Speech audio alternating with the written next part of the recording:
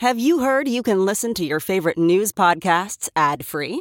Good news. With Amazon Music, you have access to the largest catalog of ad-free top podcasts included with your Prime membership. To start listening, download the Amazon Music app for free or go to amazon.com/ad-free news podcasts. That's amazon.com/ad-free news podcasts to catch up on the latest episodes without the ads. Hey, it's Kaylee Cuoco for Priceline. Ready to go to your happy place for a happy price? Well, why didn't you say so? Just download the Priceline app right now and save up to 60% on hotels. So whether it's Cousin Kevin's Kazoo Concert in Kansas City, go Kevin, or Becky's Bachelorette Bash in Bermuda, you never have to miss a trip ever again. So download the Priceline app today. Your savings are waiting. Go to your happy place for a happy price. Go to your happy price, Priceline. This is the John Fugelsang Podcast. This is SiriusXM Progress. I'm John Fugelsang. Welcome to Wednesday night. We're so glad to have you with us. Chris Hauselt is our executive producer. Thea Harper, our producer running this thing out of Brooklyn. I come to you from Manhattan. We're so glad to have you with us tonight. Comedian Carol Montgomery, the star of Showtime's Funny Women of a Certain Age series. And our friend Natalia Reagan in hour number 3, comedian and scientist extraordinaire with more shit we're not allowed to say anymore because she ruins the fun for all of us. And all night long, taking your calls. There's a lot to get to, man. A lot has gone down today. This just in, the White House is going to shut down its COVID response team after the public health emergency part of it ends this coming May. People are already leaving. Ashish Jha, the national coordinator, is probably going to leave the administration once his team is disbanded. A new UN report says humanity has broken the water cycle on Earth through overuse and climate change, and it'll leave 40% and 50% of the population of the world that does not have access to sanitation, and roughly 20 to 25% of the world will not have access to safe water supply if efforts aren't tripled in the next decade. So obviously, we need to talk about Donald Trump. And we will. But there's not much to say about Trump. Well, there's a lot, but no indictments today. So you can move on. Tonight is going to be a really fun show. And I've got a friend visiting us from Pennsylvania. Jenya is my wife's friend, who I've known for many, many years. And she comes in today and she asks me, what's going on in the news? And I'm like, well, don't you know about the pythons? And she doesn't know. I'm amazed how many people don't know about the pythons. I just heard about the pythons a couple weeks ago. I didn't really know. I love Florida. I worry about Florida. Chris Hauselt, my executive producer, have you heard about the pythons, invasive and hungry, that are making their way north in Florida? The only massive pythons in Florida I know of belong to Hulk Hogan. There you go. New York Times. Pythons invasive and hungry, making their way north. We know very little about these things. You know what we know about pythons? They're big. Whoa, daddy. I had all this stuff to say tonight about Ron DeSantis, but I'm sorry. Pythons, 15 feet long, weighing up to 200 pounds. Ron DeSantis, you're going to get a chance to show us what kind of governor you really are. The giant snakes, according to the New York Times, have been making their way north. They've now reached West Palm Beach and Fort Myers, and threatening ever larger stretches of the ecosystem. That was one of the few definitive conclusions in a comprehensive review of python science. That's a thing, published last month by the U.S. Geological Survey. They don't really know how long Burmese pythons live in the wild in Florida. They're not native to that area. We don't know how often they reproduce. We don't know how many there are. It's really hard. The review called the state's python problem one of the most intractable invasive species management issues across the globe. They don't know how the pythons are traveling north. They're trying to figure it out. They think there's all the canals and levees. I mean, it's swimming. One python transited continuously for 58 and a half hours and traveled 2.5 kilometers in a single day. Earlier studies found that these Burmese pythons, they're originally from South Asia, had decimated native species, including wading birds, marsh rabbits, and the white-tailed deer. Again, they have found pythons in Florida that are now measuring more than 15 feet long and weighing more than 200 pounds. Even the hatchlings can be more than 2 feet long. It's awkward because Florida's been spending billions of dollars trying to spruce up the Everglades, and now they are facing the pythons, which they're calling one of the greatest threats to restoration success. In case you're wondering, yes, pythons, like iguanas, invasive iguanas, have been known to come out of some toilet bowls in South Florida. I think the other Republicans are trying way too hard. This is all you need. What is Ron DeSantis doing about 15-foot pythons coming out of your child's toilet? You know what? He's done absolutely nothing. Done nothing, has he, Mr. President? 15-foot snakes, and old Python Ron can't get them under control. Python Ron. Why are we helping this man? They're mostly around Everglades National Park. Many have been found in Naples, the outskirts of Miami. They have like wild python hunts to the public, and they pay people to come and slaughter these things. You know how they got there? Because in the 70s, a lot of guys said, hey, pythons would be cool to have as pets. And some grew so large that their owners decided, I'm just going to release this baby into the wild. So by the year 2000, scientists had documented multiple generations of pythons living across a very large area in the Everglades in Florida's southern tip. 15-foot pythons. I don't even know what to say. So I told Jenya all of this, and she goes, well, what else is going on in the news? And I'm like, what else is going on? I just gave you 15-foot-long pythons, lady. What else? This is all I'm talking about tonight, guys. This is the only story. 15 snakes in a swamp. I don't want to... Ron DeSantis, we know you can be cruel to migrants. We know you can beat up trans children who want to play sports. What are you going to do about the 15-foot-long pythons? How high are your waiter boots, Ron? Ron DeSantis probably won't be talking too much about 15-foot-long pythons. I'm hoping Donald Trump learns about this story. It's in the failing New York Times, so maybe he'll read about it. Ron DeSantis is busy with other matters. Very busy. So let's keep on talking more about reptiles in the Sunshine State. Ron is looking to expand his heterosexual fragility law to all grade levels. Now, the heterosexual fragility law is just what we call it. It's actually called Don't Say Gay by Better People Than Me. And again, that's a misnomer. Under the Don't Say Gay law, you're allowed to say gay. It just means that if you say gay in a school, anybody who wants can sue you. That's pretty much it. If a teacher says gay and some kid doesn't like it, that kid's parents can sue said teacher. It technically bans any talk about gender identity or about sexual identity, sexual orientation, which technically means talking about straight people and using words like Mr. and Mrs. could be a violation. Please start suing people. Now, it's always been eligible to expand to all grades. The language in the law is very vague, and you could easily apply it. But now, noted reptile Ron DeSantis, who's really scared that Donald Trump is getting too much attention for being evil, is trying to make some noise himself this week, and he's trying to expand the Don't Say Gay bill to all grade levels a year after the law was passed. It originally banned discussion of gender identity and sexual orientation up to the 4th grade. The State Board of Education is going to take a vote next month on whether to expand the rule to high school seniors. So there's no discussion in high schools of sexual orientation. I guess that means straight too. No discussion in high schools of sexual identity. I guess that means cisgender people. They're on the shit list as well. My God, they're stupid.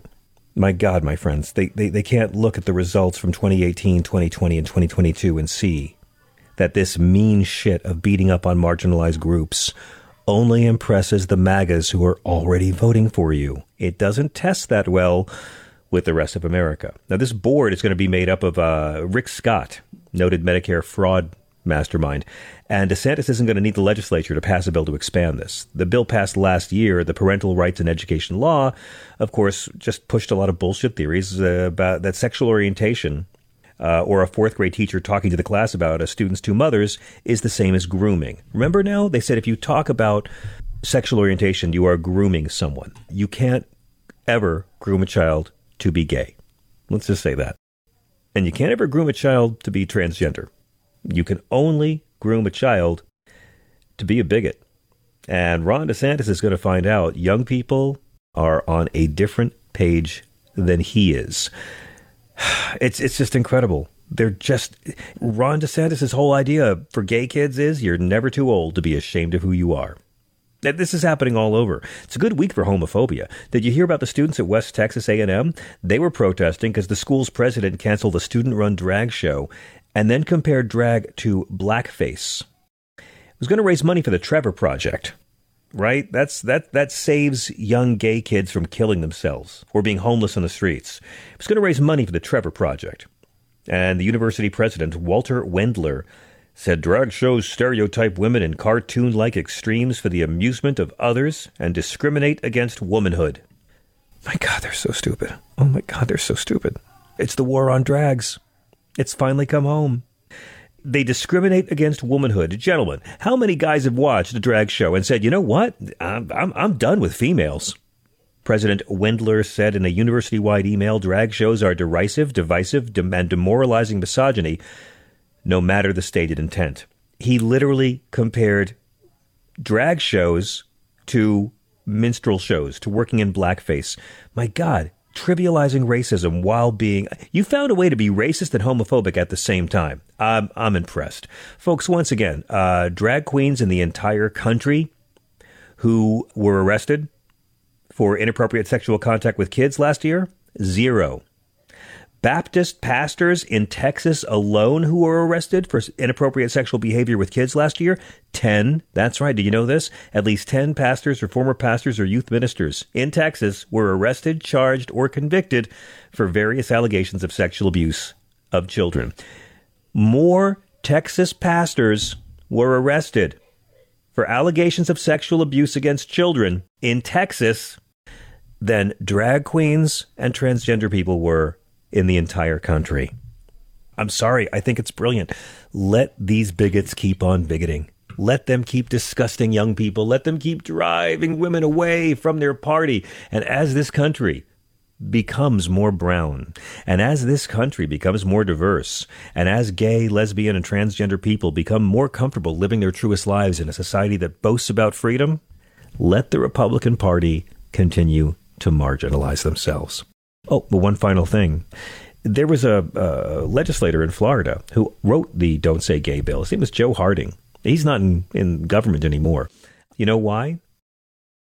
It's kind of funny. The guy who wrote Don't Say Gay right now is facing 35 years in jail because he pled guilty yesterday to federal felony fraud charges in a scheme to get $150,000 in COVID-19 relief funds. Joe Harding. He was charged in December in a federal indictment of 6 counts of wire fraud, money laundering, and making false statements. He resigned from the Florida legislature the next day. The guy who wrote Don't Say Gay was stealing COVID funds. I'm going to overdose on the metaphor.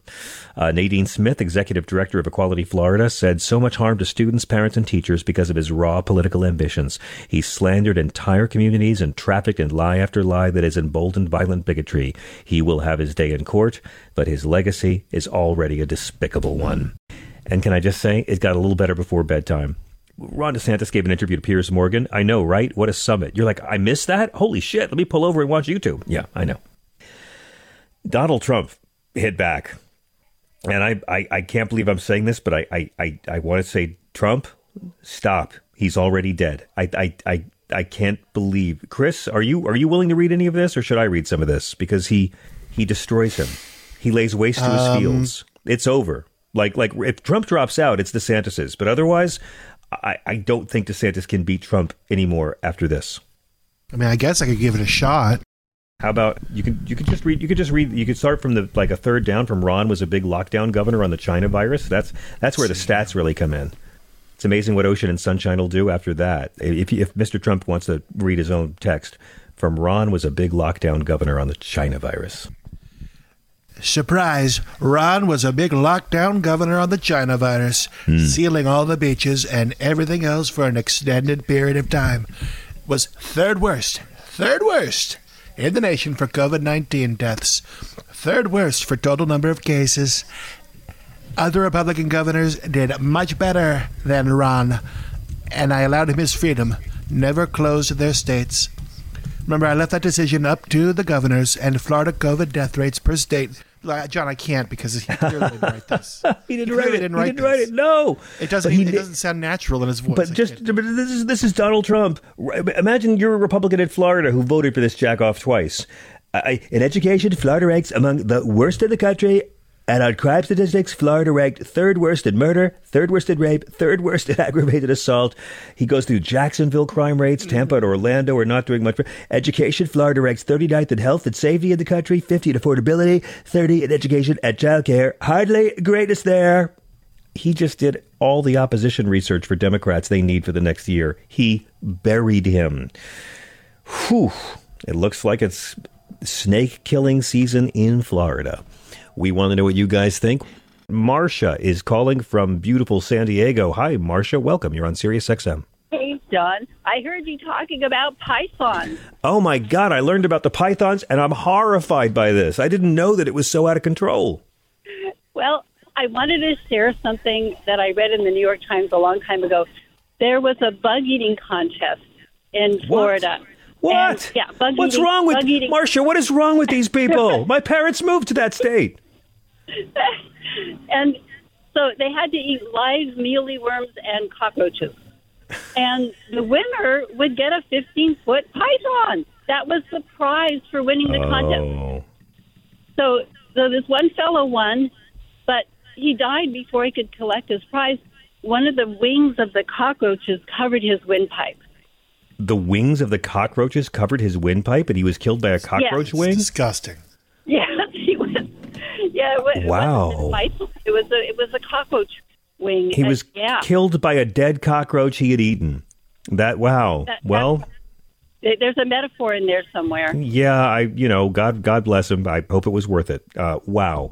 But I mean, apparently, the reason there are so many pythons is because 40 years ago, dudes with their waterbeds and vans were buying them as an exotic pet in the 70s, and then decided to just let them go free. What could happen? What could possibly go wrong? 40 years later, Pythons in a Swamp, starring Ron DeSantis. I love it. Yes. Thank you, Marcia. Wow. I learned a lot. Of course. Call any time. Thank you. And I hope San Diego is safe from the pythons. Keith, in San Jose, you have thoughts on pythons? Yeah. Hey, I got a question for you, though. Yes, sir. I love your knowledge of music. Bernie Worrell and Eddie Hazel. You know those two guys? Yeah. All right, then. You know what famous band they played with? I mean, they played with Parliament, right? There you go, brother. There you go. Hey, they don't give this job to chimps, sir. They don't give this job to dummies, I'll have you know. I love you, brother. They're in the Rock and Roll Hall of Fame. I got scared for a second. Yeah. Yeah, okay. So, they have a TV show on the History Channel come on Thursday nights, and it's called Serpent Invasion. And they've been doing these pythons for 2 years now, and there's a Burmese python and another type of python that breeded, and they've created this massive called rock python that's twice as big my God. Burmese. Yeah, and so these guys, it's like 6 of them. It's 2 women and 4 guys, and they go through and catch these pythons. And if you watch this show, it's like on the edge of your seat. I'm with you, but I have to believe that a keyboard player as innovative as Bernie Worrell would never let a python loose in the wild. I mean, I'm sure he's responsible with his pythons. That's my point. Yeah, for real, huh? Oh my God, this country. Yep, it is. But, you got to stop the drag shows, You got to stop the drag shows so the drag queens aren't eaten by the giant 15-foot pythons that are migrating north. It's a beautiful state. Keith, thank you so much. It's a pleasure to hear from you. All right, brother. Thank you. Bernie Worrell played with the Talking Heads, didn't he? Let me go to Chris in Pennsylvania. Chris, thank you for your patience. Welcome. Hey, John, what's up? How are you, sir? Nice to hear you. How are you doing? I haven't heard from you in a while. I know. Anyway, Ron DeSantis is toast. I don't like him because he's against gay people, and Donald Trump will be the Republican nominee for president. I hate to tell you, John. Do you know that, John, for sure? I do. You think it's going to be Trump as the nominee? Trump and Biden's going to run in twice. When do you think Biden will make the announcement? I think Biden doesn't. He's pretty much essentially made it. I mean, I think he'll officially make it. Maybe, I don't know, in the fall or the summer. But I think you may be right at this point. Unless Trump is knocked out of the race by something, I think it's going to be a repeat of the two old white guys. Oh, guess who I'm going? Guess who I'm going to see? Jeff Ross. I'm going to see Jeff Ross on Friday. You know Nice. Jeff Ross? I've known Jeff a very long time. How is he as a person? He's horrible. He's a monster. He's a craven monster. No, he's a nice guy, right? No, he's an evil man, twisted and dark and bitter and just lethal. Just stay away. Just don't, if he invites you in a van, don't go in. That's all I'll say about that. Okay. Okay. Give him my love. Was he ever on your show? Jeff Ross has never done this show. We've done a lot of shows together. I've known him a very long time. I've known Jeff a very, very long time. But he's never been on this show. But he's a lovely guy. Yes, he He's not is. on stage. Yes, he is. But hey, before you go, do you have any show recommendations? Did you ever watch Supernatural? TV show recommendations, you mean? Yeah. Did you ever watch? You know what? Supernatural? Can I tell you, Chris? I live with this woman, and she never was into Star Trek. She never watched Star Trek: The Next Generation, but she's now hooked on Picard. And so I'm making my way through the Picard show on the Paramount Channel, and it's very nice. But I like both of those new Harrison Ford TV shows, and I really, really like I May Destroy You on HBO. And yeah. Oh, I'm sorry for your loss. And your friend, you know, the conspiracy theories are saying he died from the vaccine. That's not true. Which of my friends? You're talking about Lance Reddick? Yeah, they're saying he died from the vaccine. It's not true. No, but they always say that, and the people who say that don't care about him. They said the same thing about Midwin. They say it whenever someone dies, people who have their own agenda will piggyback and say the vaccine killed them, and it's really vulgar. They don't care about Lance Reddick. They don't care who they say it to. You know, David Crosby was 81 years old, and he had been on heroin and addicted to alcohol and cocaine, and he had a liver transplant, and they're saying he died because of the COVID shot. So it's like they'll say that no matter what. Would you ever have Woody Harrelson on the show, even though he's an anti-vaxxer? Would you? Of course I would. I've met Woody Harrelson before, and I would have him on anytime. We tried to. We keep trying to get him. How do you feel about his anti-vax thing on SNL? I didn't like it. I didn't like it either. But it's not. But me disagreeing with him on that, you know, I don't trust Big Pharma either. I trust the science. I don't trust the businessmen behind it, and I think he and I would find a lot of common ground on that.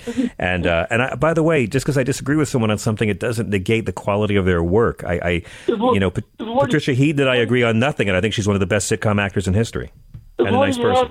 Is Woody Harrelson a Democrat? Woody Harrelson? I don't know if he's a Democrat or if he's green or where he's at. He's probably he's pretty to the left. I don't know if he belongs to a party. The times I've hung out with him, that never came up. I'll call you next week sometime. I'll let you know about the show. You doing okay, sir? You doing all right? Yeah, I'll tell Jeff you said hi. Okay. Tell Jeff I said give Jeff my love. Thank you. I will. Be well, Chris. Stay gold, Pony Boy. 866-9. Let me get one more call. 866-997-4748. John is calling from the beautiful state of Florida. John, are you okay? Is your family okay? I'm terrified. Yeah, we're doing all right down here. Okay. Some of the activities that goes on, particularly on the state level of government, annoys me quite a lot.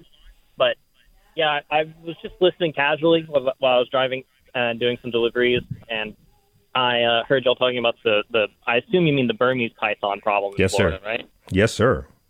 I saw a news piece by unrelated outlet to y'all, who I will not name, where they follow these hunters. Who apparently make a pretty decent side job. I was reading about that as well. Pythons and making them into wallets and that kind of thing. And I don't know. I just figured why not give it a call and see if you knew about that. Yeah, but what have you heard about it? I mean, I've heard that like some counties have had contests. One person killed 28 of them. I've read that there's some people who just kill them with guns. But they do have actual humane means of hunting that people are supposed to follow. I've read a little bit about it, but what can you tell me? I've heard essentially the same thing that you mentioned, those numbers where the high score, or if you want to call it that, was 28. The piece I watched also seemed to show them like actually trying to hold them down, and I don't know if it's like the humane way to put a, I don't know, they actually held them down and didn't like shoot them but I don't know if that's just the way we want to do it. But I don't really know how you wrestle a 15-foot python. They didn't offer that as an elective at my college. Yeah, no, I don't know. But they're from the Everglades, so they'll do crazy things. You know what? I was reading in Scientific American, the story earlier today, that there was this a possum named Prairie Dog. It wasn't a prairie dog, it was an opossum. And this 12-foot long Burmese python in Key Largo squeezed it to death and swallowed the whole thing.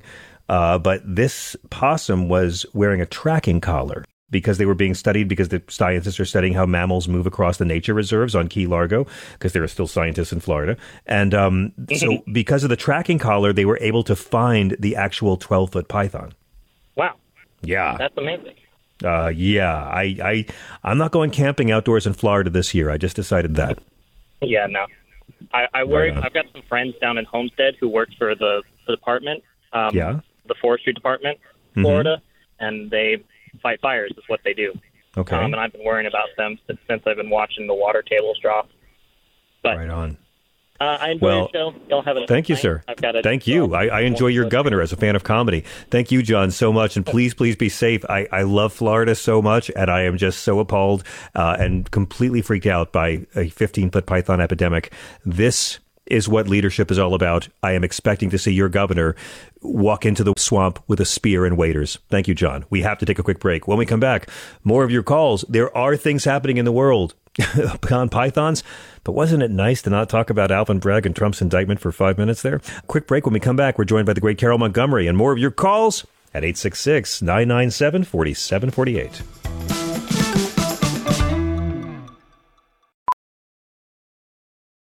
Ophthalmologist Dr. Strauss has seen firsthand how the metaverse is helping surgeons practice the procedures to treat cataracts. Cataracts are the primary cause of avoidable blindness. He works with a virtual reality training platform developed by Fundamental VR and Orbis International to help surgeons develop the muscle memory they need. The result? More confident, capable surgeons. And even more importantly, patients who can see. Explore more stories like Dr. Strauss's at meta.com/metaverseimpact. As you write your life story, you're far from finished. Are you looking to close the book on your job? Maybe turn a page in your career? Be continued at the Georgetown University School of Continuing Studies. Our professional master's degrees and certificates are designed to meet you where you are and take you where you want to go. At Georgetown SCS, the learning never stops, and neither do you. Write your next chapter. Be continued at scs.georgetown.edu/podcast.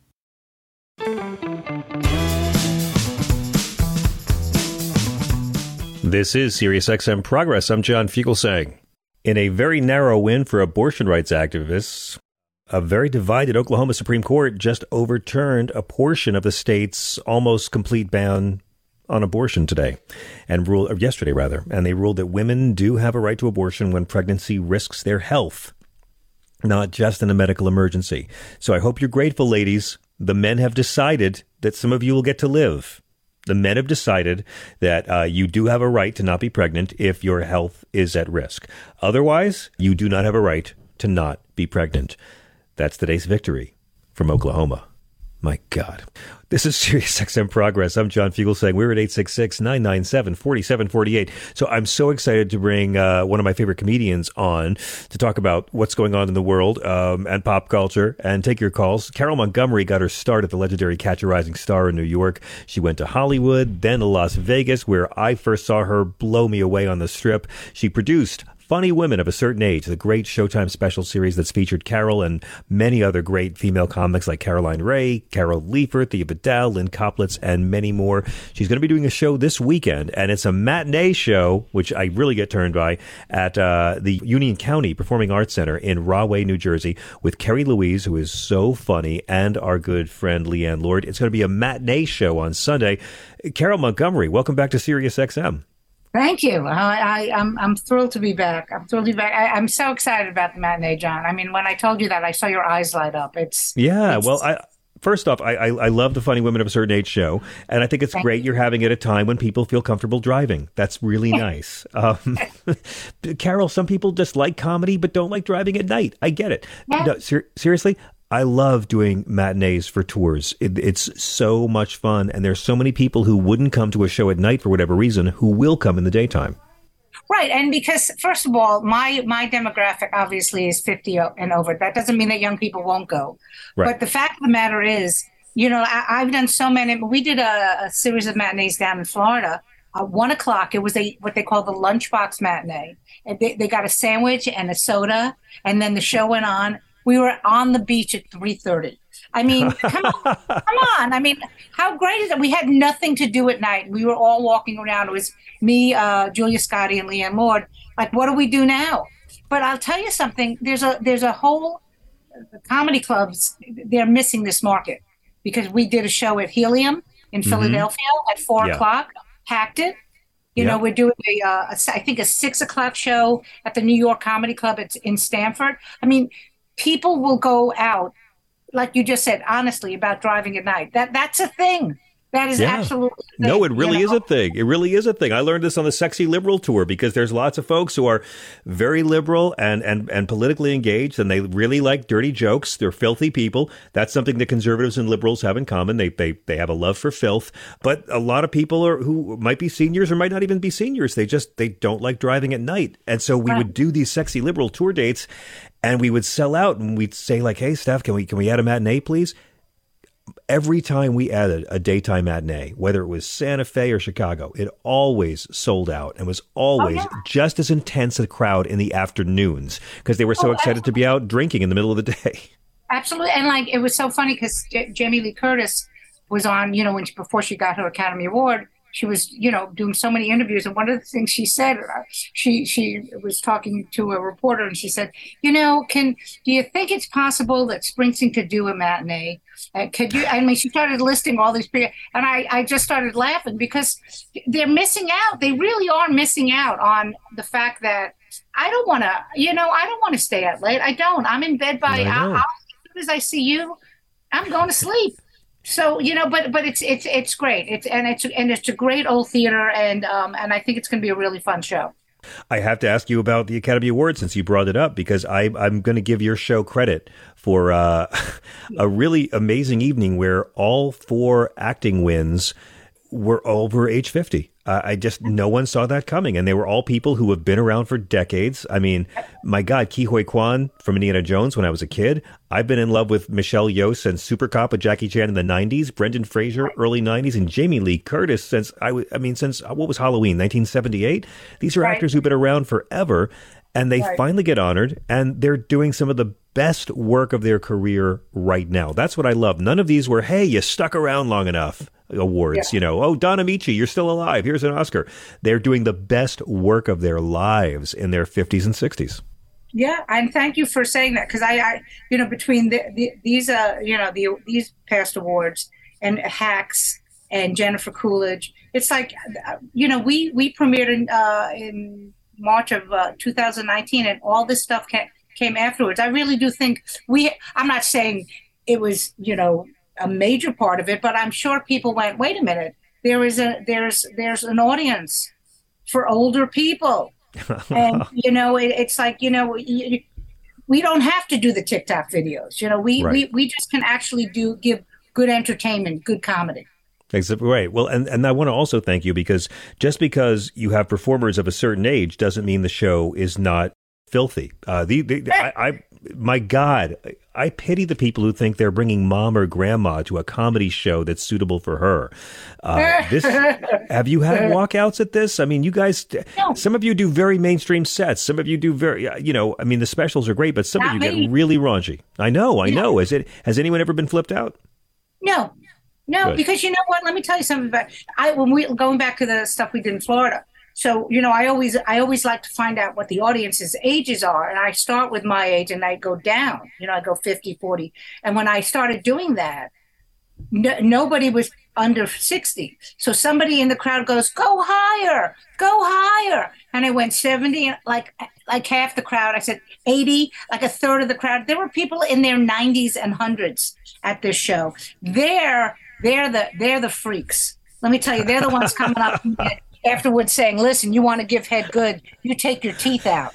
That's seriously. I'm telling you, these people are just You're freaks. No, I know. Believe me. Listen. Someone in their 80s now. I mean, Harrison Ford is 80. You know, if you're 80, you were partying in the 70s. If you're in your 80s, you had access to Quaaludes at some point. I learned this doing off-Broadway theater. The senior citizens who come to the matinees are unshockable. If you're a senior citizen who goes to see a lot of off-Broadway theater, you've seen every kind of Palestinian sodomy, human rights, meth play that exists out there. They're unshockable, these old folks. Yeah. I mean, that's also another illusion about older people, is that we're just so timid and, oh my God, don't tell me that. You know, our generation, like you said, you know, we've you know, I might have done some drugs in my 20s, you know, maybe something a little bit. Accidentally, briefly, for a few minutes. I understand. You're a mom. Yeah, I get it. You know, I mean, I did hang out in CBGBs, so, you know, that I did, you know, and which is one of the reasons why I think I was immune to COVID, because I went to the bathroom at CBGBs in the 70s. Oh, yeah, that could be it. That could be it. Hey, Carol, let me ask you about something. How do you approach the subject of menopause when it comes to laughter and comedy? And by the way, I intensely apologize if I offended you by bringing up menopause. I'm sorry, and I will just quietly leave the room and hope that I didn't piss you off too much. Because I think menopause is a great thing to joke about, if it's okay with you, honey. If it's okay with you. Well, you know what's fascinating is there's a huge movement right now. It's so weird to watch this. It started out online for me. Like, I saw there were a lot of different podcasts and bloggers. There's a podcast called Hot Flashes and Topics, Fearlessly Facing 50, you know, Let's Age Out Loud. And I started reaching out to these women to talk about and you know, do their podcast and talk about it. And it's snowballing into like now all of a sudden, you know it's like any minute now there'll be a Starbucks in the menopause movement. Do you know what I mean? But people are talking about it, which I find very healthy, as opposed to when I was a kid, when it was just, you know, oh, mom's crazy, screaming in her bedroom. I mean, it's so stigmatized. And I talk to men all the time who want to be supportive, but they don't know how to talk about it either. It's like, in many ways, menopause is sort of the last biological taboo we share. Right. And it's great. You know, I've always talked about the fact that, you know, according to certain men in this country, you know, I'm of no use anymore because I'm no longer fertile. But my mouth still works, just so you know. Okay. So, but it's so interesting that they don't want to talk about it, because really what it means is that women who basically in the olden times, all we were around to do was to have children and serve a man. So why would we talk about menopause? Because that means we're no longer doing what God intended us to do. Oh, you're right. So there was so much shame attached to it. Right. And so, but it's great now. I mean, so many people like Stacey London, Naomi Watts, they all have all these products coming out, and they have these big menopause, you know, like events and seminars. There'll be a Comic-Con for menopause. I'm sure of it. Absolutely sure of it. Yeah, Menopausaloza is a tough ticket to get, let me tell you. But what advice do you give well-intentioned, terrified men about menopause? You know what? Okay, that's a great question, because my husband's very supportive, and he always wants to just, like, if I have a problem or if I'm upset, he wants to solve it. I'm like, you know, sometimes I just want to be pissed. So I think what you need to do with a woman is just go, okay, let me know what you want. Let me know what you need. Oh, okay. I understand it. Yeah, and I already tried that. But but the other thing is move to Alaska, so at least she's not so hot. That's what I say. Carol, I have to ask you, you're here in New York City. You know, I had people from out of town saying, hey, is everything okay there? Are you guys going to be okay with if Trump gets indicted, you're going to be okay with the riots? I don't see our city having any riots for Donald Trump. He couldn't even win the Republican presidential primary in this city in 2016. I don't think people are going to be breaking shit for him this time. I think there was about, I'm going to say, I haven't seen it, but it's near I live near the Dark Tower, as I like to call it. Yes, I think there were about 10 or 12 people there the last time I. There was more reporters than pro-Trump protesters. Here's and you know how I feel about all this, but this is the thing that pisses me off again. When we voted for Biden, we thought this was going to be it. We would never have to hear from him. And this motherfucker is in the news cycles all over again. Because you knew when he did that and said, I'm going to be arrested on Tuesday, you knew that was it. Okay, we're not going to talk about anything else. I didn't even know about the snakes in Florida until I heard it from you. Do you know what I mean? Like, but I know. It's like, okay, we had a major climate change report from the UN this week, and it got no coverage. It was all about the arrest that never came. Right. So that's the thing that bothers me the most is like, he's back in the news cycle again. I'm just like, I know. I was in the Plaza Hotel last week, or as I call it, the Russian embassy. And I just thought, my God, like, he's still raking in the money, but he's really running. It's not a scam. Do you think that do you think he'll get the nomination? No, I don't. I don't. I think it's going to, I don't. But I still don't. I disagree with you that it's a scam about him running, not that he's actually running. Because when did he announce? The Friday before? In the fall. Okay. Yeah. No, I'm talking about when he announced that he was going to be arrested. I think it was this Friday. Oh, yeah, this weekend. By Monday, he'd already made $1.5 million in donations. Yeah, I was talking about last night. They put out, they literally were fundraising off the fears of violence from his followers. Right. I mean, today he went after DeSantis for all the COVID deaths in his state. Donald Trump going after you for COVID deaths. That's like Donald Trump going after you for committing adultery. I mean, I feel like he can do it because mainstream media needs the clicks. He's so good for the ratings, and it's going to be 2016 all over again. I hope not. I hope not. I have to tell you, though, I mean, I can't stand DeSantis either, but did you see the clip where he was talking about what a man does between him and his porn star? It was like it was such a biting little fuck you to Trump. It was really fun. I misquoted it, but it was great. It was like, I don't really know how to talk about paying off a porn star to be quiet. I just think we can't be fighting each other. It's like, bitch, you just did it, and you didn't even have the guts to do it head on. Passive aggressive Ron DeSantis, welcome to fire breathing Trump. Oof. Yeah. Oh, it's gonna be so much fun to watch. But here's another thing that I noticed. Marjorie Taylor Greene, all of a sudden, she's starting to I don't want to say look good because she'll never look good, but she's dressing up. Have you noticed that? Like she's starting to, because she wants to be his vice president. Yeah.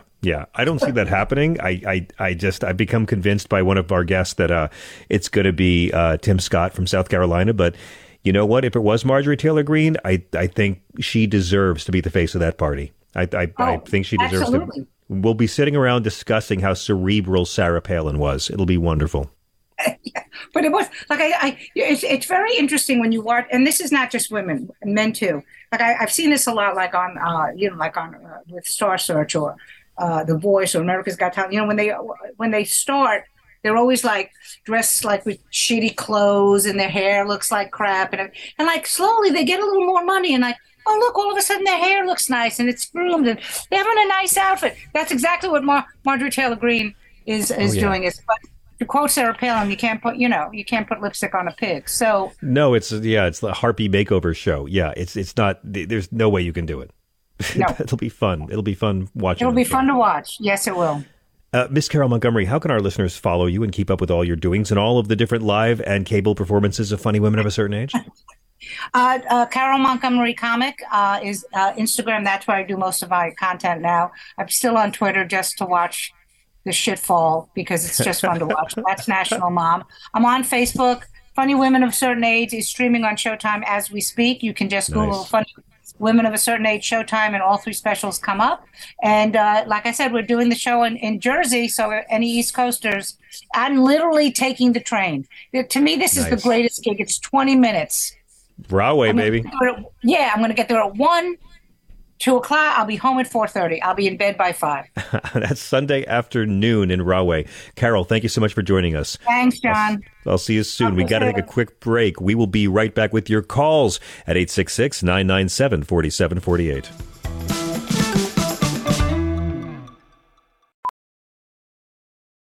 VR training platforms, like the one developed by Fundamental VR and Orbis International, are helping surgeons train over and over before operating on real patients. As you practice each skill, the muscle memory starts to develop. Learn more at meta.com/metaverseimpact. Whoa, sweet man cave. Thanks. Serious upgrade. How'd you pay for all this? I got a home equity line of credit from Figure. I was approved in 5 minutes and had funding in 5 days. Wow, that fast and easy? Yep, the application is 100% online, plus no out-of-pocket costs. Just fast access to the cash you need.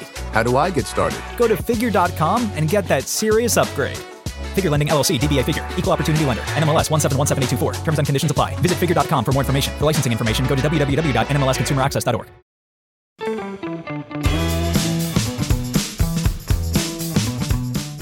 I'm John Fugelsang. This is Sirius XM Progress. We're at 866-997-4748. That's 866-997-GRIT. I want to play Karine Jean-Pierre earlier today offering the White House reaction to the news that Florida Governor Ron DeSantis is going to expand his heterosexual fragility law called Don't Say Gay to fuck with kids at all age levels. Do you have any reaction in Florida, Governor DeSantis expanding the rules that forbid classroom instruction on sexual orientation and gender identity? Yeah, it's wrong. It's completely, utterly wrong, and we've been very crystal clear about that when it comes to the Don't Say Gay bill and other actions that this governor has taken in the state of Florida. But make no mistake, this is part of a disturbing and dangerous trend that we're seeing across the country of legislations that are anti-LGBTQI+, anti-trans, anti the community in a way that we have not seen it in some time. And it's not just the LGBTQI+ community. We're talking about students. We're talking about educators. We're talking about just individuals. And so the president has been very clear. This administration has been very clear. We will continue to fight for the dignity of Americans, for the dignity and respect of the community, of opportunity that should be given to students and families in Florida and across the country. So again, this is just plain wrong, and we're going to continue to speak out against it. It could be, but the fact is, weak men think you get elected by showing how cruel you can be to marginalized groups. Strong men and women, they look out for minorities. They look out for marginalized groups. Strong men and women are not threatened by transgender people living and existing in their midst. Strong men and women defend the less powerful. Shitty men, shitty politicians, shitty media figures appeal to the worst in the white majority. But you guys know this. You listen to Progress. We're at 866-997-4748. We're going to be taking your calls all the way for the next hour on everything. We haven't even begun really going deep on Trump yet. Ugh. We're going to be joined shortly by our friend, comedian, and primatologist, Natalia Reagan. Let's go to Mark in Portland. Mark, thanks for your patience on hold.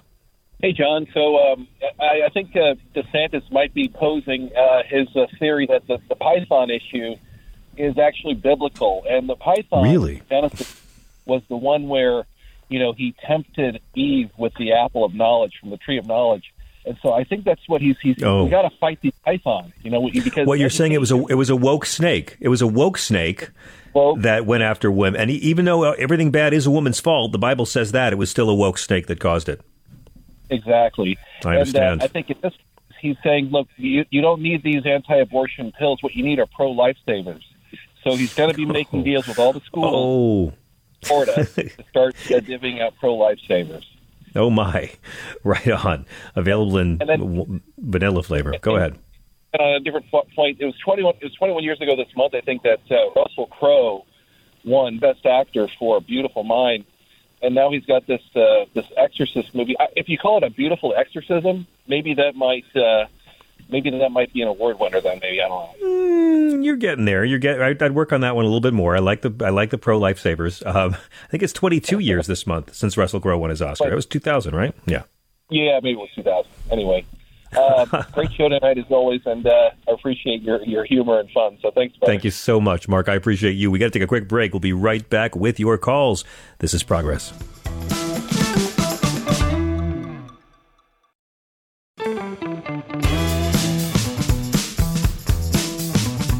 And welcome back.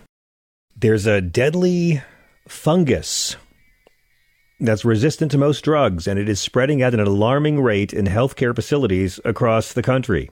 This is according to the Centers for Disease Control and Prevention. Yes, we have 15-foot-long, 200-pound pythons making their way through Florida, and we have deadly fungi sending people to the hospital across the country. Candida auris is a type of yeast that can cause severe infection in people who have weak immune systems or use medical devices. This is coming way too close to the finale of The Last of Us. I'm getting a little uneasy. I'm going to move on with the show. Hey, you know who's joining us now? One of our favorite comedians. Natalia Reagan is an anthropologist, a primatologist. She's an actor, a writer, a terrific comic, and host, a one-time Dancing McNugget for a commercial.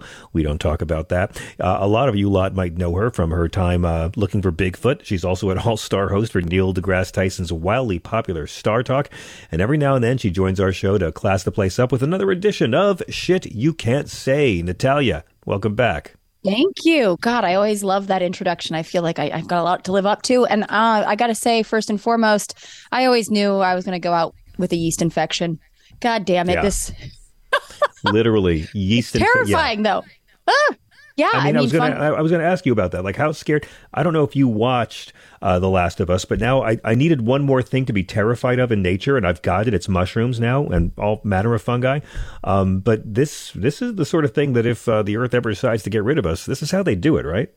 Yeah, I mean, one of the largest organisms, actually the largest organism in the world, is a mushroom, because they can actually, it spans, I can't remember exactly like how many acres, but it could communicate with one another, kind of like the cordyceps that you see in The Last of Us, how they communicate with each other. I made videos about the cordyceps and the fact that they actually do exist in our world. But good news, we actually eat cordyceps. They even make cordyceps gummies, not those kind of gummies, unfortunately. But yeah, and cordyceps, there's over, I've talked about this last, so you can tell me to stop, but there's already over 400 species within that genus, and they attack specific insects and can take them over and actually act them like zombie insects. And then the ants, they bust through their head and spread their spores.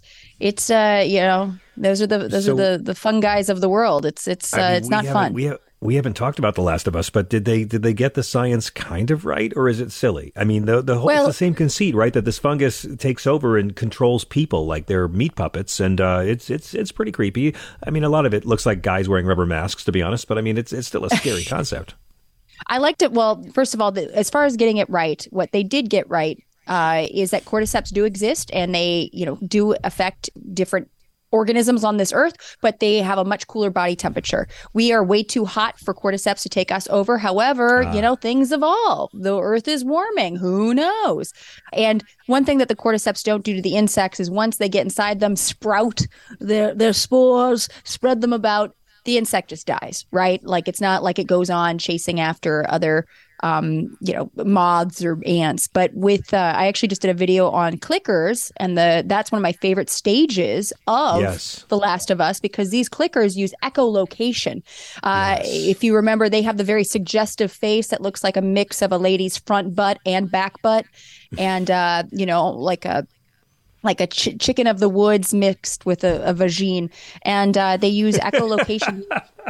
It really is something else. They use clicks to basically determine their prey, just like a bat would. By the way, I heard Bill talking about bats. Oh, you did? Oh, that's great. Because Bill told me a lot of stuff to tell you, but I'm not smart enough to retain about Play-Doh. So go on, please.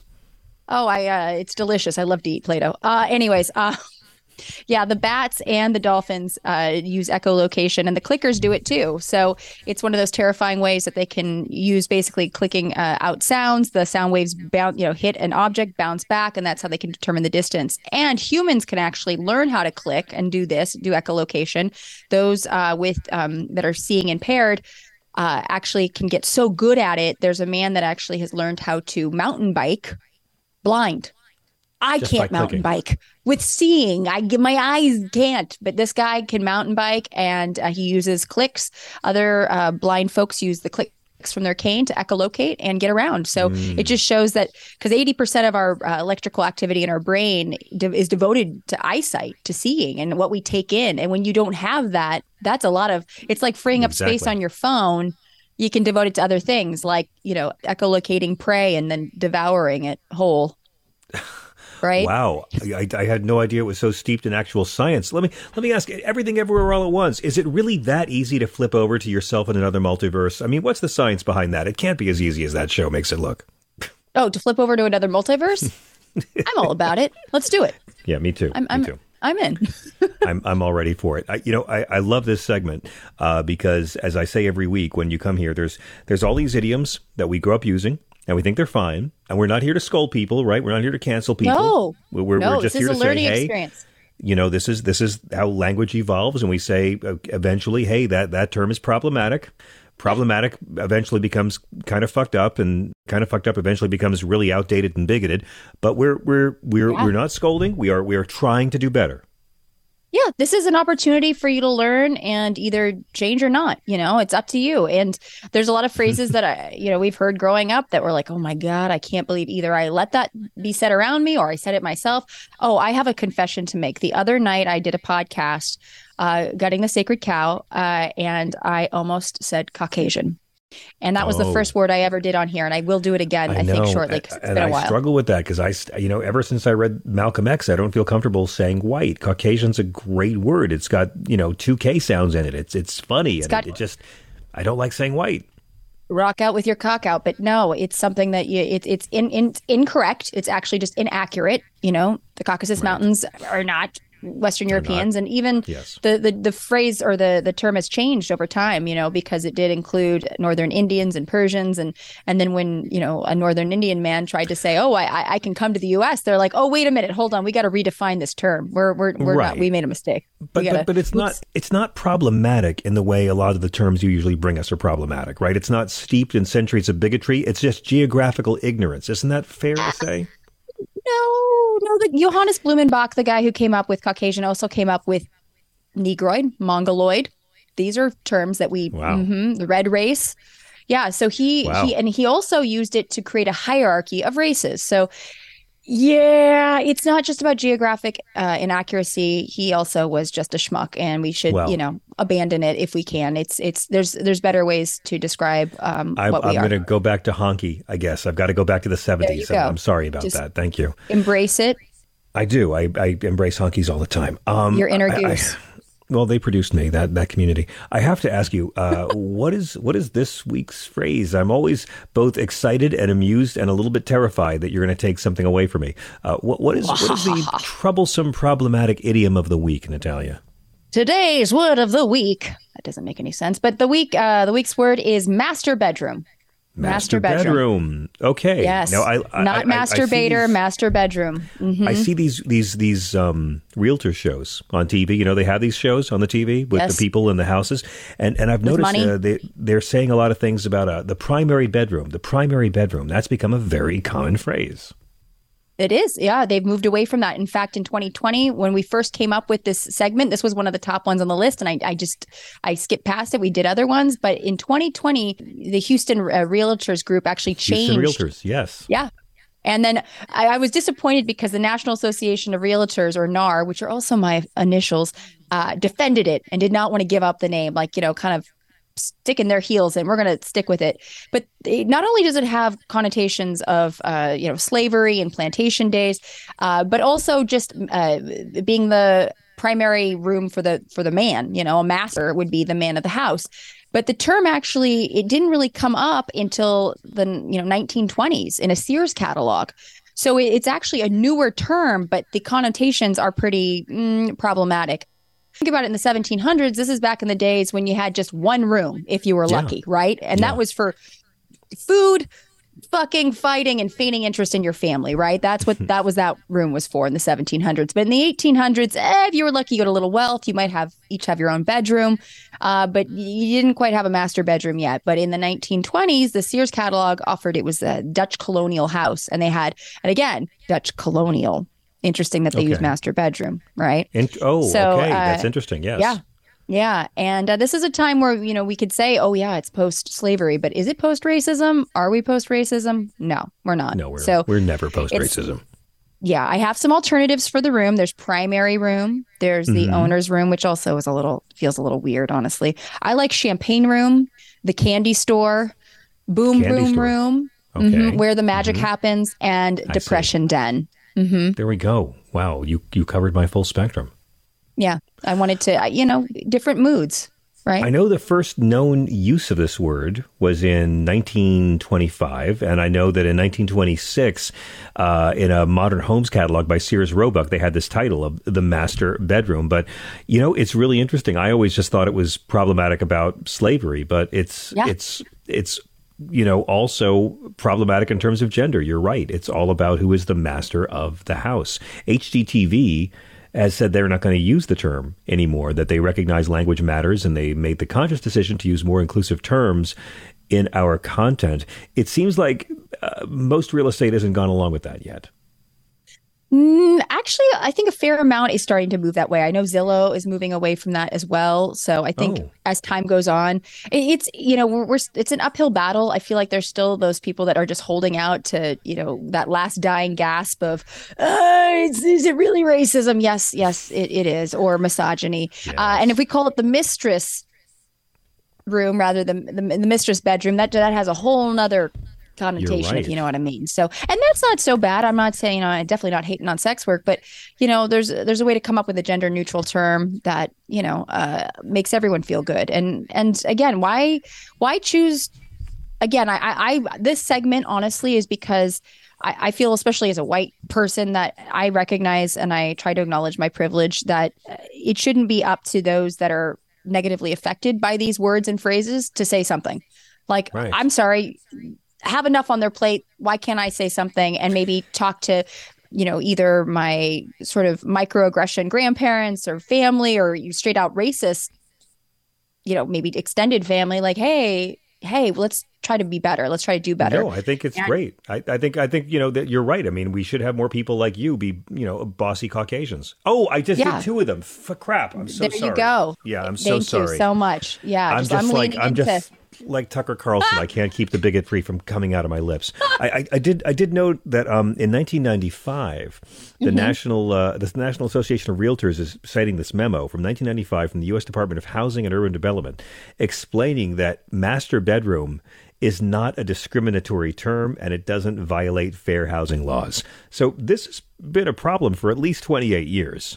Yeah. It's a pretty, the word, okay, I'm going to be very honest. This is embarrassing. When I got into a master's program, I actually, like a dum-dum, and I do this sometimes. Again, this is why I do this, because I am not perfect at all. And I posted on Facebook, I got into a master's program. When I graduate, I expect everyone to call me master. That did not go well. No, that did not go well for obvious reasons. That's for the role play sessions. We I was daft and stupid. Pardon? Yeah, we talked about the role play and how there's a time and a place for that. Exactly. Yes. My sub-dom life was just exposed right there. My poor mom is just like, what is the master? What is the... Yeah. But even, yes, these are terms, even like master and slave and Python, which I know Bill brought up Pythons, not that kind of Python, a different type of Python, coming up with different terms for that. Why not? I mean, that has more than just, one connotation, as we know, in the whole BDSM community. But still, these are things that we can think about and consider. Now, there has been pushback on this issue. John Legend, I don't know if you know about this, but he did a tweet one time saying, real problem. Realtors don't show black people all the properties they qualify for. Fake problem, calling the master bedroom. Fix the real problem, realtors. And I agree. But in the meantime, I do think this is an example of just a harmless little thing. It's not a big deal. I'm not going to say the PC police are out of control. You're not canceling anyone.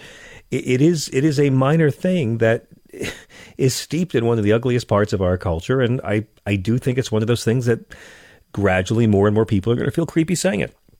It'll fall away.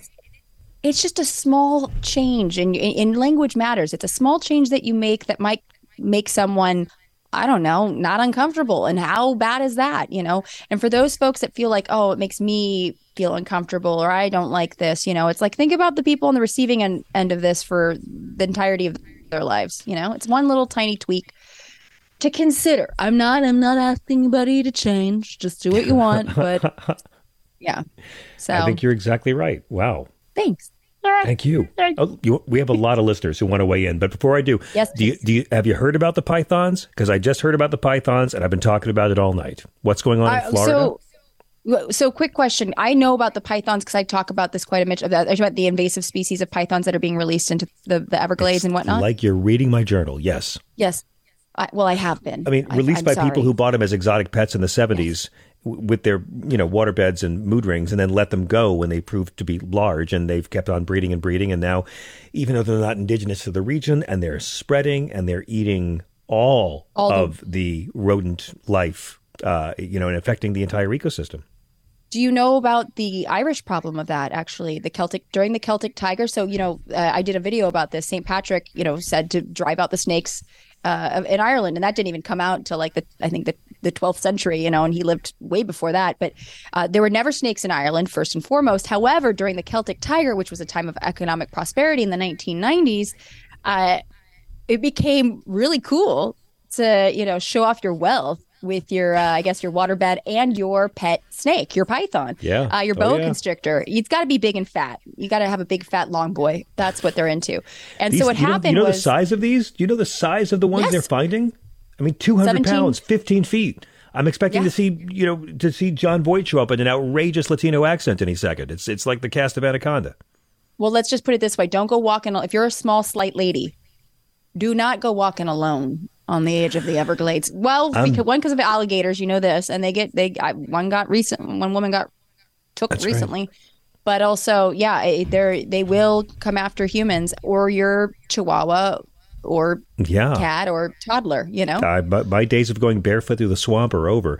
I kind of feel like I want to see Donald Trump in all of his evil turn this on Ron DeSantis and say, hey, you can't even take care of the 15-foot pythons in your home state. I mean, this would be an example of where local government's supposed to step up. Yeah, who's going to drive the snakes out of Florida? Well, this is what makes me sad. He's not going to drive them out. He's going to offer them all on-camera jobs at Newsmax. That's actually the plan. Or he's going to put them on a plane and fly them to Massachusetts. Oh, you know that. Oh! He's just going to load them up. Just have you seen there's a video on Twitter of these I believe they're Burmese pythons, but they are in a ceiling and the ceiling collapses and they fall to the ground and they're giant pythons. I vision that on top of the White House, honestly. Just Ron DeSantis. I am so horrified by this story all day long. I can't even tell you. Let me go to the phones because a lot of people are on hold. Sela in Texas, welcome. You're on with Natalia Reagan. Okay, that was great. Hi. By the way. Thank you. Hi. I have a python story, but first I want to say bats are really freaking cool. Bats if you are have great. them around your house, Bats are you great. take a little bucket, you turn it upside down, and you bang on it like a drum. Not bang, but tap on it, and you can get them to come up because it's like releases a sonar wave. Oh. Yeah. And they'll come up, and you can take video of them. Bats are amazing. Anyway, where do you live? What part of Florida? In the middle of nowhere. She's in Texas. In the woods. Oh, in Texas. Excuse me. In Texas, yeah. We have them. We have them here. I'm surprised that they even stay here anymore, The best video I've seen all year, someone shot a bunch of bats that were hanging upside down and just kind of moving, as they hang, and they flipped it upside down and put the Cure under it, and it looks like a black and white goth club. It's my favorite thing I've ever seen. I know exactly what you're talking about. You know the one I mean, right? The grossest thing, they have nurseries where they live in the caves, and they're little naked bats, little pink bats. It's really gross. But anyway, I was calling about the python because I have a python story. Tell me. Good. Way back in the day, early 90s, I went out to eat dinner with somebody. We went by somebody's house to get high, and this dude had a small, young python. I'm going to say not more than 4 feet. So I'm like a little creeped out, but after a while, I went to the restroom, went to the guest restroom, and there was this huge brown rabbit in there. Okay. I'm like, dude, why you have a big rabbit in your bathroom? He's like, oh, well, I was going to feed it to a snake, but it's too big. And I rescued the rabbit from the hell, and I took it to my house, and I released it into a pasture where there are other rabbits. Okay. Oh, I hope they hit it off. Yeah, I think they did. That's my story anyway. That's what I was thinking. I love that. That's great. So anyway, people. And that's how the hantavirus came to Texas. I was going to say that's how the rabbits took over Texas, like with the pythons. Watership down right there. Something. Anyway, that's my story. That's all. Right on, Sela. Now, you guys. Thank you. Thank you so much. We get the best. We really, really do. I was going to say the thing that I've written and I've talked a lot about this invasive species, this idea of these invasive species, because you would call that a python an invasive species. We say that about monkeys, about mongooses. Retirees in Florida count, I think, as an invasive species. They absolutely are. When humans came up into Europe, when the Neanderthals lived there, we were an invasive species. However, ask an Indian about invasive species. They'll tell you about. Go on, please. But so we have to remember that oftentimes we're the ones that brought them there in the first place, whether intentional. Because I think, I actually was just kind of pitching a show idea about invaders, basically times that humans have tried to play God, but royally messed up. Because sometimes, like with the bats, you bring in a species. Australia brought in cane toads to deal, I believe, with a locust problem. These giant, fat bufo toads. I love toads. I don't know if you know this about me, John, but I didn't know this. I'm totally obsessed with the amphibians. Yes, that was a pun. And but they brought in these toads to take care of their locust problem. But the problem is the locusts fly, the toads don't. And the toads love to get down. They bang like crazy. I mean, there's a great movie, I'll send it to you, where they will try to bone clumps of mud, roadkill. Oh, please, I want that on my hard drive. Please send that to me, please. Yes, please. And they prospered. But now Australia has a huge cane toad problem, and they're poisonous. So if your dog eats them, they can die. So they cull them, much like they're probably going to do with these pythons, which is really sad because it's like they didn't ask for this. So many examples in history of just involuntary migrations of animals to different ecosystems where they can wreak havoc on ponds or forests or whatever's going on. I mean, but let's reframe it. They're not wreaking havoc. They're just surviving, right? It's like we use terms like crop rating, like, inadvertently, right? Like we'll use terms like crop rating and stuff like that. But it's like with, monkeys that have been introduced places. And it's like, well, I mean, when I go to Trader Joe's, am I technically crop rating? I don't know. I mean, I want to reframe it that way because I think it just sounds more fun. Let me go to Dylan in New Mexico. Dylan, thanks for your patience on hold. Welcome. What up, John? Natalia? Hey. Hi, how are you? So, I'm good. How you doing? Good. I was going to say when Ron DeSantis sends the snakes over there to Minnesota, he better have Samuel L. Jackson on that plane too, because it's going to get crazy. Honestly, there are too many motherfucking snakes in this motherfucking state. Yeah, that'll be a scary movie for sure. Hey, John, you didn't mention that, well, at least not that I heard, that one of the great iconic cumbia legends, Fito Olivares, he passed away last Friday. Oh, I didn't know. I'm so sorry. Cancer.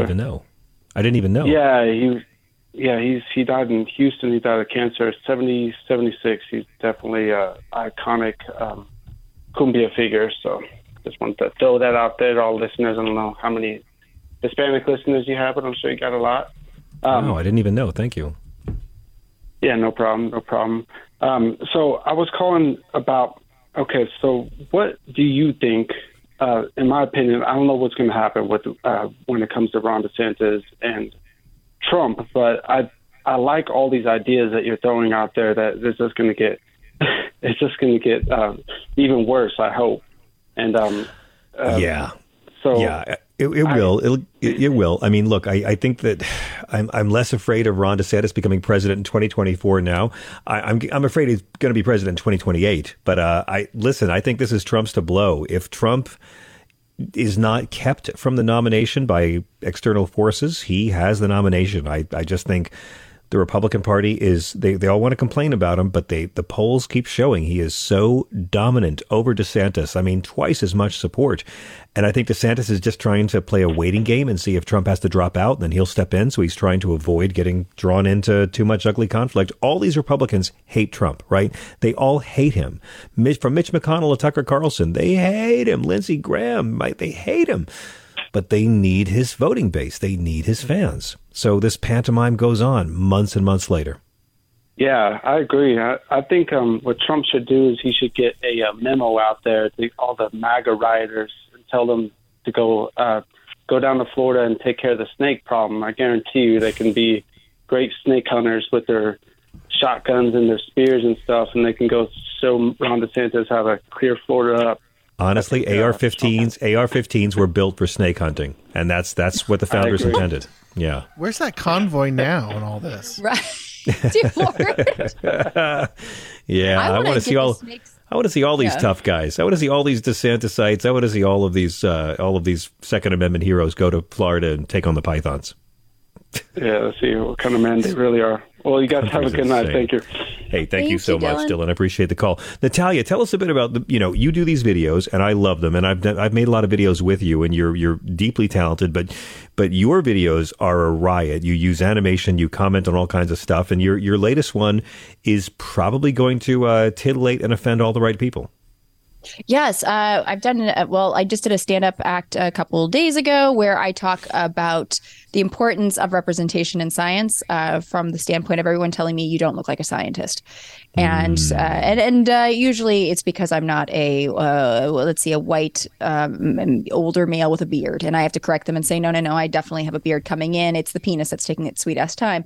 But because that's true, a lot of people that have been doing the science for years have been these cis hetero internalized, homophobic, misogynistic men, and that's why we get headlines. Why Marie Curie got 2 Nobels, right? Because one woman. Oh, of course, just rolling in them, right? And Rosalind Franklin got completely left out in the dark. But that just 6 months ago, a surgeon finally counted the exact number of nerve endings on the human clitoris, and it was 2,000 more on average than they expected. It was 10,281 nerve fibers on the clitoris compared to the measly 4,000 on the human baloney pony. Okay.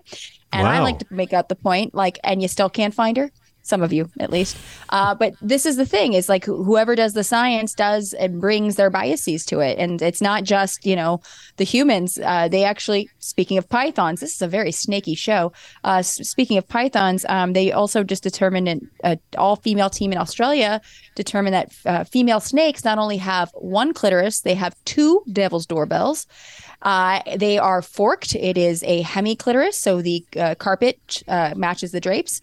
Oh my. And the males have also a forked tongue, so 2-prong for her pleasure. But again, this is what happens. The reason why they did this research is they looked in their textbooks, and there was all this stuff, all this literature about the hemipenis of snakes, but nary a thing about female snake genitalia. Because it's all men writing the science books, right? It's all men writing the science books. I mean, we can all joke that they couldn't find it, which is probably not a joke, but at the same time, it's probably they weren't as interested. And this is also why we have problems in more of a sort of a disturbing story. We have way higher maternal mortality rates in Black women because of how doctors treat their patients, women of color. And even women in clinical studies, women have not been included in clinical studies for many, many years. And so that's why there's so many different side effects that women get from medications, because it's been tested on men. So, whoever does the science and whoever is putting out the methodology is sometimes leaving out big swaths of the population, and people suffer. And snakes. And snakes too. By the way, let me just say also, I'm fine with just 4,000 nerve endings. I don't need any more. I'm doing good. I'm really glad 4,000 is all I get? Yeah. I mean, let's just say, I'm pretty sure some of us have more than that. Some of us have more, if you know what I'm saying.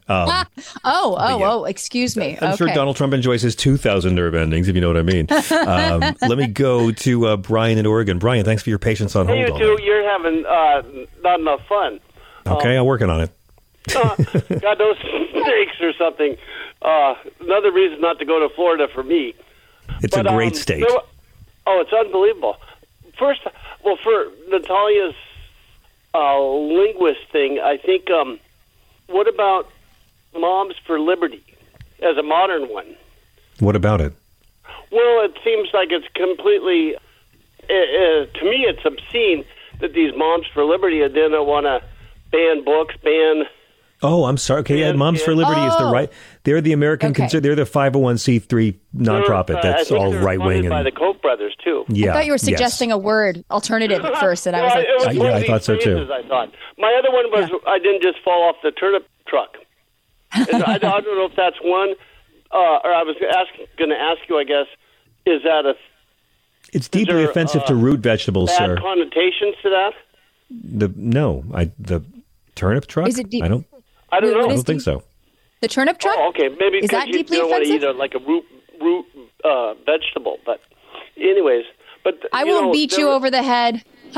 Sorry. And I think 2018 there was an anaconda up in Maine that Rachel Maddow did a couple of stories on. Wow.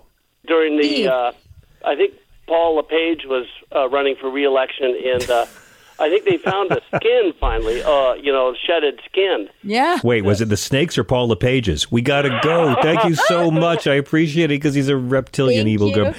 And I want to thank you, Miss Natalia Reagan. Thank you to Chris Houselt and the great Thea Harper. And thanks, of course, to Carol Montgomery all those years ago when she was on the show. This has been a blast tonight. Natalia, we'll see you next week. See you then. Thanks. All right. Guys, keep it tuned to Progress for all the great shows. Begin your day like I do with Zerlina. Tomorrow night on the show, Professor Corey Bretschneider, Dr. Jason Nichols, and The Minority Report with Miss Thea Harper. Thank you, guys. Peace.